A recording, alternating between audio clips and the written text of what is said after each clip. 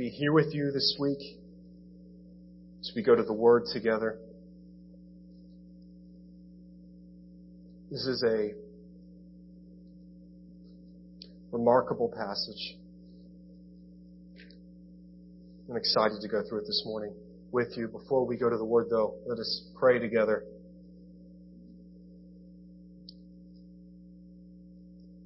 God, we praise you and worship you that you are a Father who loves us deeply.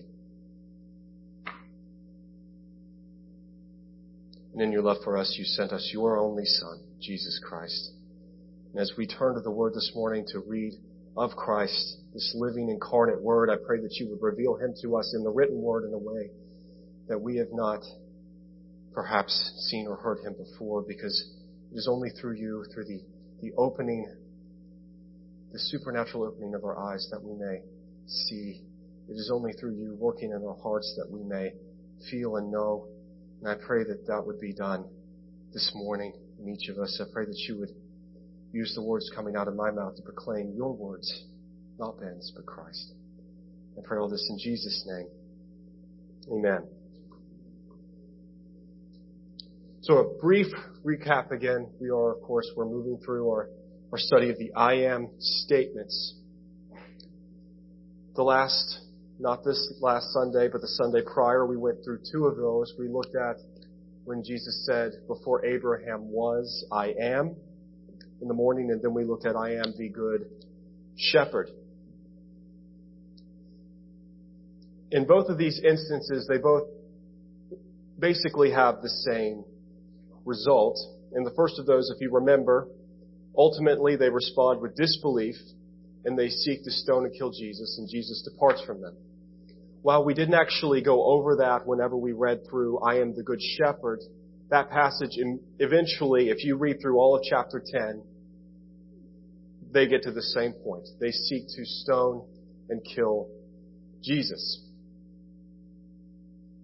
So both of these encounters took place in Judea, and this would be where the opposition against Jesus was most centralized. So after John relates to us this second attempt on Jesus' life, we find in verse 40 of chapter 10 that Jesus went away again across the Jordan to the place where John had been baptizing at first, and there he remained. Jesus goes to a place that is more remote and further removed from the organized attempts at taking his life. So now when we come to chapter 11, where we're looking this morning, this passage is again fairly lengthy. But in order to gain the full grasp of what is going on, we need to go through all of what we're going through this morning. So this is chapter 11, verses 1 through 44. We'll break it up into pieces and we'll go through it a little bit at a time. So initially we'll go through chapter 11, verses 1 through 16. We'll just go to the Word. Now a certain man was ill, Lazarus of Bethany, the village of Mary and her sister Martha. It was Mary who anointed the Lord with ointment and wiped his feet with her hair, whose brother Lazarus was ill. So the sisters sent to him, saying, Lord, he whom you love is ill. But when Jesus heard it, he said, this illness does not lead to death. It is for the glory of God, so that the Son of God may be glorified through it. Now Jesus loved Martha and her sister and Lazarus. So when he heard that Lazarus was ill, he stayed 2 days longer in the place where he was. Then after this, he said to the disciples, let us go to Judea again. The disciples said to him, Rabbi, the Jews were just now seeking to stone you, and you were going there again? Jesus answered, are there not 12 hours in the day? If anyone walks in the day, he does not stumble because he sees the light of this world. But if anyone walks in the night, he stumbles because the light is not in him. After saying these things, he said to them, our friend Lazarus has fallen asleep, but I go to awaken him. The disciples said to him, Lord, if he has fallen asleep, he will recover. Now Jesus had spoken of his death, but they thought that he meant taking rest and sleep. Then Jesus told them plainly, Lazarus has died. And for your sake I am glad that I was not there, so that you may believe. But let us go to him. So Thomas called the twins, said to his fellow disciples, let us also go, that we may die with him. These first 16 verses, they set the stage for us, so to speak. we read here that Lazarus is initially very sick. He's not dead yet, initially. When Jesus hears Lazarus is alive, but he's ill. Lazarus is the brother of Mary and Martha, two sisters that appear in other passages also. These three siblings apparently count Jesus as a very close friend. And his friendship is reciprocal. You read in that first couple of verses, so the sister sent to him saying, Lord, he whom you love is ill. And then later in verse 5, now Jesus loved Martha and her sister and Lazarus. So this is a reciprocal, close friendship. They love Jesus. Jesus loves them. They are his friends. Notice also Jesus' response to hearing of Lazarus' illness. This illness does not lead to death. It is for the glory of God so that the Son of God may be glorified through it. That's verse 4. Now what's interesting here is that we know that Lazarus does die. Jesus knows Lazarus will die. He knows before anyone else relays to him the news, and before they even set out to go to where Lazarus is, Jesus tells his disciples in verse 14, quote, Lazarus has died. Also recognize the purpose of the illness. It is for the glory of God so that the Son of God may be glorified through it. Bear that in mind, okay, as we keep going. We're going to keep coming back to that again and again. If you remember, when we went through I Am the Good Shepherd, we had to go back a little bit further and read about the man who was born blind that Jesus healed. If you remember, there's a man who's born blind, and the disciples and Jesus, they're walking along, and they come upon this man. He was born blind, and the disciples, they ask Jesus, why was this man born blind? And in their minds, they're automatically assuming one of two conclusions. They believe, did he sin, or was it his parents that sinned? They automatically go to, well, sin is the reason why this man was born blind. And if you remember, in chapter 9, Jesus responds to them, the purpose of this man's blindness was so that the works of God might be displayed in him. It didn't have anything to do with sin at all. Now let's come back to where we are here in chapter 11, where we are this morning. Lazarus' illness is not an accident. It is not the result of chance. It is not a punishment for sin. Whatever set of circumstances that align in this situation have a purpose ordained by God. Just as the man who was born blind so that the works of God would be displayed in him, Lazarus' illness is not ultimately intended for Lazarus' death, but for the glory of God so that the Son, Jesus, might be lifted up. This truth is radically important both in this setting that we might understand it and also in our own personal sets of circumstances. There is purpose in Lazarus' illness, a purpose intended by God for good. As we keep going through chapter 11, the Gospel of John tells us that Jesus cared deeply for his friends, Martha and Mary and Lazarus. See, verse 5, he loved them. And the interesting thing here is that Jesus' love for his friends leads directly to Jesus delaying his departure to go to them. If you read that. So when he heard that Lazarus was ill, coming right out of, now Jesus loved Martha and her sister and Lazarus. So, when he heard that Lazarus was ill, he stayed 2 days longer. That doesn't quite make sense the way we would either read that Jesus loved Martha, Mary, and Lazarus, so he departed immediately. Or we would read, he loved them. However, because of this, Jesus had to stay 2 days longer and then he left. It doesn't say that. It has here that Jesus' love for these three siblings is causally related to why he delayed.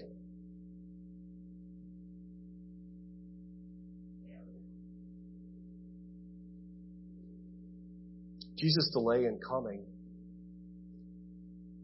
Mary and Martha would have been grieving for 2 days longer than they had to. By the time he got there, Lazarus would already have passed away. But the sisters would be there and they'd be grieving. But Jesus waited. But according to verse 5, Jesus delayed in coming to them because he loved them. So after these 2 days, Jesus declares his intention to go to Judea, where Mary, Martha, and Lazarus are. His disciples are incredulous. Remember, Judea is where these last two attempts on Jesus' life, they both happened fairly recently. Jesus just left there to go across the water to where he'd be further away from all these attempts on his life. And now Jesus is declaring that he's going to go back to the place where they just tried to stone him twice. So the disciples are perplexed. Jesus' response is that the danger of stumbling is only possible for those who walk in darkness. Jesus does not walk in darkness. He is the light of the world. Therefore, Jesus cannot stumble. That which happens to Jesus will be according to the plan of the Father, and nothing can thwart this. Jesus then tells his disciples that Lazarus is asleep, that he must go to wake him, essentially proclaiming his intention through a figure of speech to raise Lazarus from the dead. And then he says something remarkable, that Jesus is glad, for the sake of his disciples, that he wasn't there. Why? That they may believe. Do not read verse 4, where it says, it does not lead to death.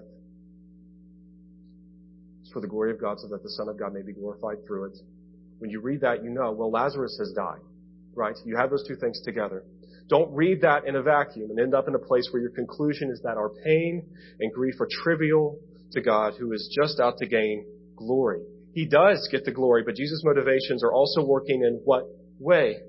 To produce belief, what we just read, and functioning out of a sincere love for his friends. Go back to verses 5 and 6. Those three things tied together. All of this taking place in the world's ultimate point of despair, death. The disciples respond to what Jesus is saying by they declare their purpose in going with Jesus, not on the basis of belief in what Jesus is saying, but out of their loyalty to him as they believe him to be. They intend to go and to die with Jesus in Judea as they assume he will. The stage is set. Let's go back to the text, reading verses 17 through 27. Now when Jesus came, he found that Lazarus had already been in the tomb 4 days. Bethany was near Jerusalem, about 2 miles off, and many of the Jews had come to Martha and Mary to console them concerning their brother. So when Martha heard that Jesus was coming, she went and met him, but Mary remained seated in the house. Martha said to Jesus, Lord, if you had been here, my brother would not have died. But even now I know that whatever you ask from God, God will give you. Jesus said to her, your brother will rise again. And Martha said to him, I know that he will rise again in the resurrection on the last day. And Jesus said to her, I am the resurrection and the life.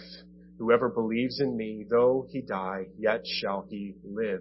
And everyone who lives and believes in me shall never die. Do you believe this? And she said to him, yes, Lord. I believe that you are the Christ, the Son of God, who is coming into the world. So Jesus arrives in verse 17 in Bethany. At this point, Lazarus has been dead. He's been buried for 4 days. Many of the Jews came from Jerusalem to comfort the sisters. These Jews from Jerusalem, they would have been the same ones, if not directly involved in the last 2 attempts on Jesus' life. They would have known of it. They would have been around. They're there comforting the sisters in the house. And when the sisters hear that Jesus had arrived, Martha goes to him directly, but Mary remains in the house. Do you think in this moment that the sisters were feeling hurt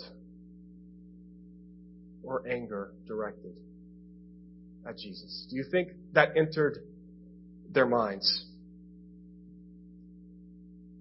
Mary wouldn't even leave the house initially. She wouldn't go to meet him. Only Martha. And it doesn't tell us their tone as they are speaking to him, but the first word spoken to Jesus by both of them, we'll read Mary saying it later, is what? Verse 21, Lord, if you had been here, my brother would not have died.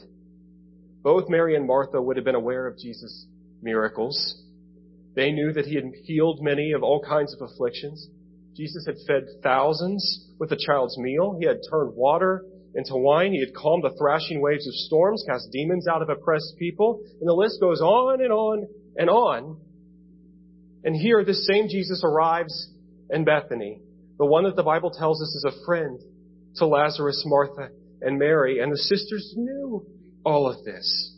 They knew that if Jesus had been there prior, Jesus could have healed him. Lazarus didn't have to die here, but he did. And so I have no idea what emotions and thoughts were pulsing through the hearts and minds of Mary and Martha, but in addition to the grief of having lost their brother, they are now confronted by the only one who could have intervened, but did not.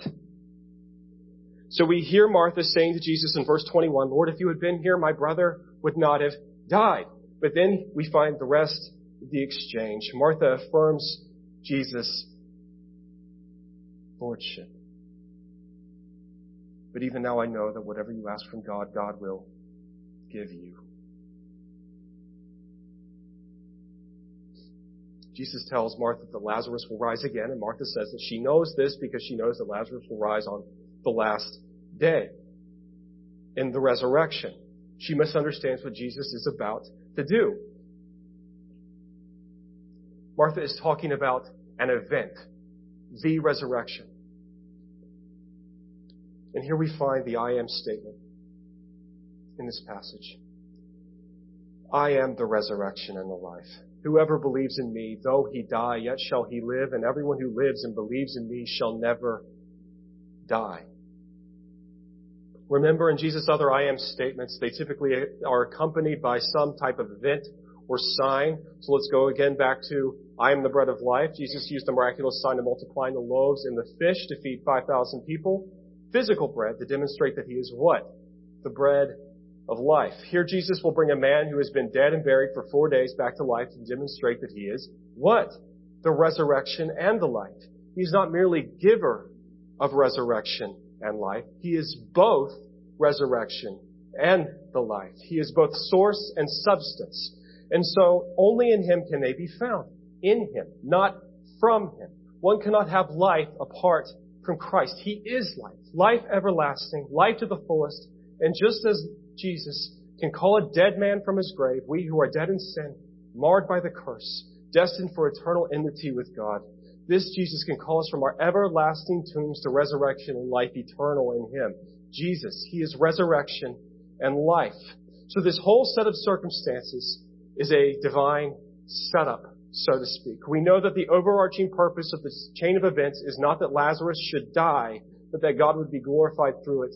And in verse 4, we know that Jesus is motivated by his love for Lazarus and Martha and Mary. And we know that Jesus is glad that these circumstances happened, is that they did because they will produce belief. Again, purpose is God's glory, and all this is motivated by love and with all intention of producing belief. Let's go back to the text, 28 through 37. When Martha had said this, she went and called her sister Mary, saying in private, the teacher is here and is calling for you. And when she heard it, she rose quickly and went to him.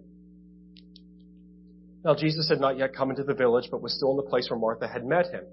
When the Jews who were with her in the house consoling her saw Mary rise quickly and go out, they followed her, supposing that she was going to the tomb to weep there. Now when Mary came to where Jesus was and saw him, she fell at his feet, saying to him, Lord, if you had been here, my brother would not have died. And when Jesus saw her weeping, and the Jews who had come with her also weeping, he was deeply moved in his spirit and greatly troubled. And he said, where have you laid him? And they said to him, Lord, come and see. Jesus wept. So the Jews said, see how he loved him. But some of them said, could not he, who opened the eyes of the blind man, also have kept this man from dying? So Martha goes back to the house and tells Mary, who had initially remained in her home, that Jesus is wanting to see her. We now shift from a private exchange between Martha and Jesus to Mary and Jesus speaking in front of an audience. This being made up of those who were there to comfort the sisters. Remember, this being the many Jews who came from Jerusalem mentioned in verse 19. Mary repeats verbatim what Martha had said to Jesus earlier. Lord, if you had been here, my brother would not have died. Mary is weeping at Jesus' feet. And those who had gone out of the house were with her weeping. Jesus sees this and is deeply moved in spirit and greatly troubled.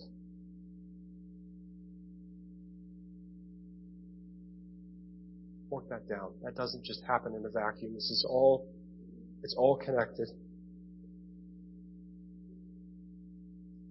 He asks them where Lazarus was buried, and as they are leading him to the tomb, we read a verse that is, how do you describe it? Jesus wept.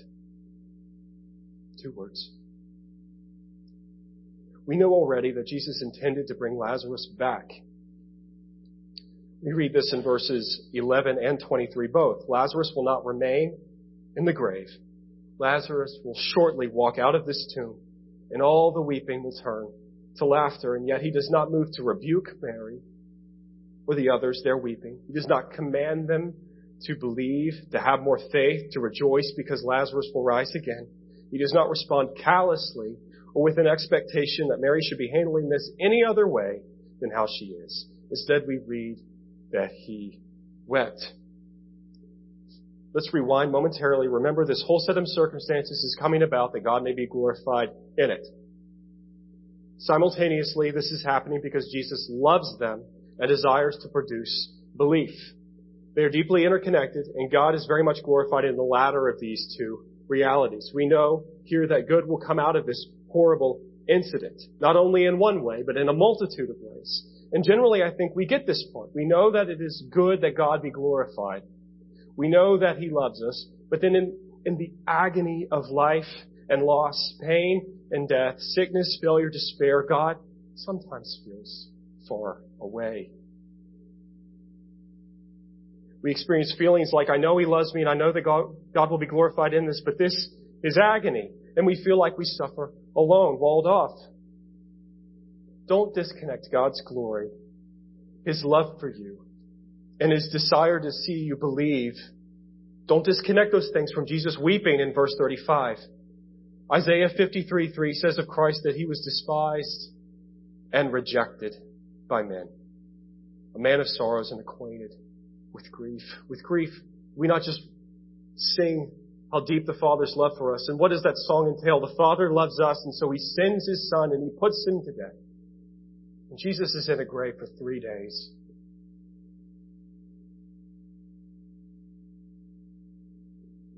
Don't think that Jesus can't understand grief. Jesus wept not only for them, but with them. Jesus wept with Mary, not merely for Mary's grief, but for His own. So when you are broken on the rocks of grief, do not feel like you need to conjure some sort of mystical, super Christian fortitude that leaves grief behind you or below you, beneath you. And don't hear my words on this because my words ultimately mean nothing. Hear the one who weeps. Christ.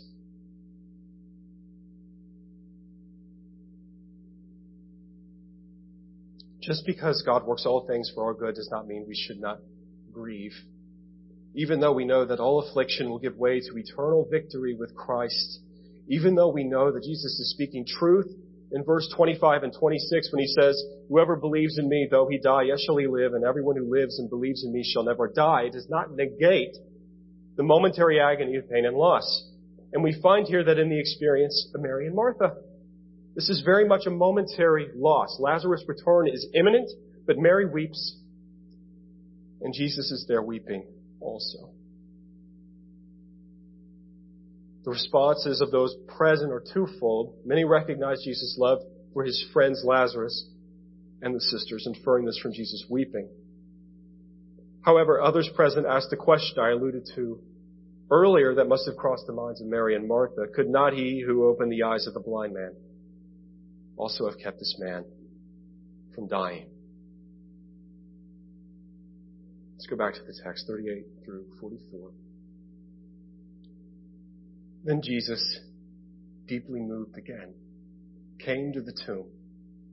It was a cave, and a stone lay against it. Jesus said, "Take away the stone." And Martha, the sister of the dead man, said to him, "Lord, by this time there will be an odor, for he has been dead 4 days." And Jesus said to her, "Did I not tell you that if you believed, you would see the glory of God?" So they took away the stone. And Jesus lifted up his eyes and said, "Father, I thank you that you have heard me. I knew that you always hear me, but I said this on account of the people standing around, that they may believe that you sent me." When he had said these things, he cried out with a loud voice, "Lazarus, come out!" The man who had died came out, his hands and feet bound with linen strips and his face wrapped with a cloth. And Jesus said to them, "Unbind him and let him go." Jesus arrives at the tomb, and we are told that he is deeply moved again. As he arrives at this cave being used as a tomb, as Lazarus' grave, Jesus commands that they remove the stone at the mouth of the cave. Martha initially protests. Lazarus has been dead and buried several days. His body will have begun decaying. And then Jesus connects two of the themes motivating this entire set of circumstances: God's glory and humanity's belief.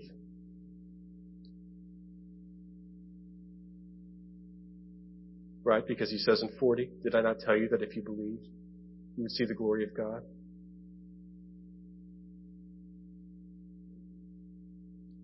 So they removed the stone. Jesus prays to the Father audibly so that those around him may do what? Believe. After this prayer, he cried out with a loud voice, "Lazarus, come out." The man who had died came out, his hands and feet bound with linen strips and his face wrapped with a cloth.